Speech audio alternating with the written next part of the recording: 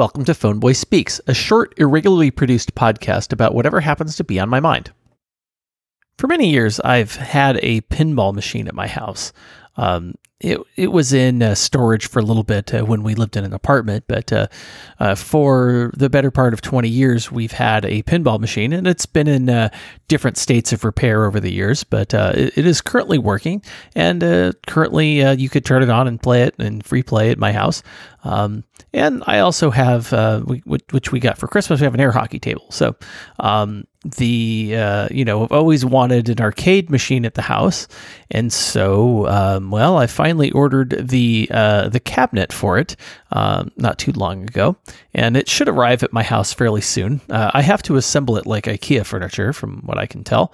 And the insides of it will be a Raspberry Pi. And it comes with an arcade controller that plugs into the Raspberry Pi, and lo and behold, you have yourself an arcade machine.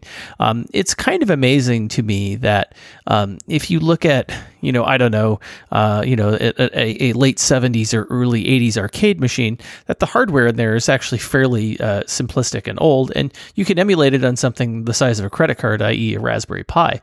And it's an interesting little project to build because, I think you can buy a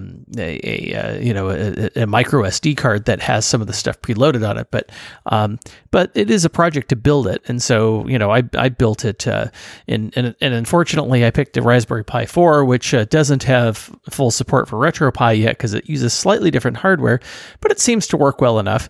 I bought some USB controllers for it, and I was able to get it to play some games. We had it, at our conferences that I did earlier this year before COVID-19 shut the world down.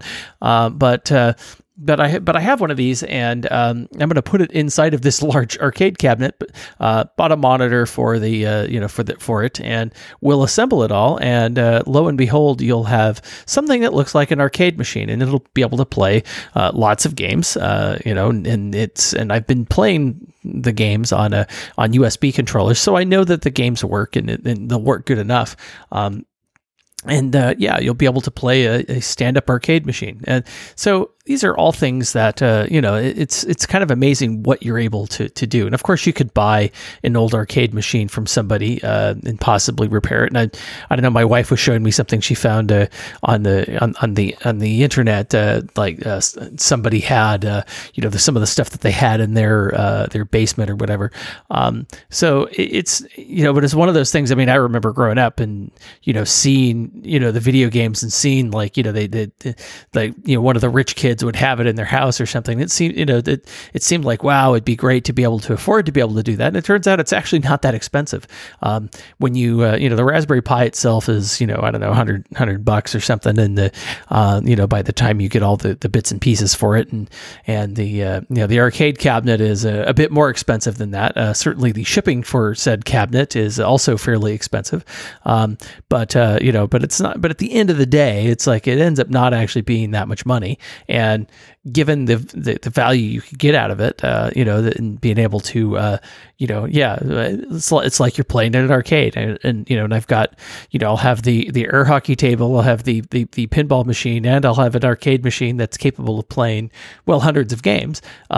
It's kind of cool. It's amazing what the technology has brought us. I remember thinking, that, it'd be kind of cool to have that as a kid, when the Atari 2600 came out, and this was back in the late 70s.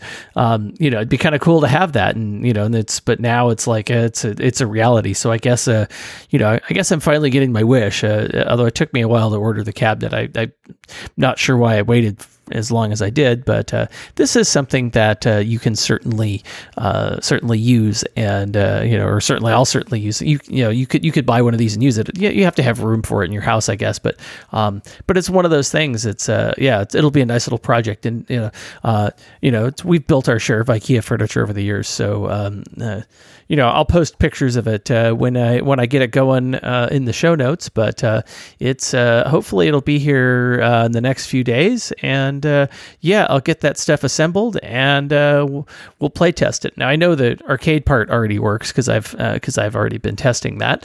I even tested the monitor, so I know I just got to put it in the cabinet, and I'll have myself an arcade machine. Thanks for listening to PhoneBoy Speaks. You can find us on iTunes, Google Play, Stitcher Radio, or wherever fine podcasts are found.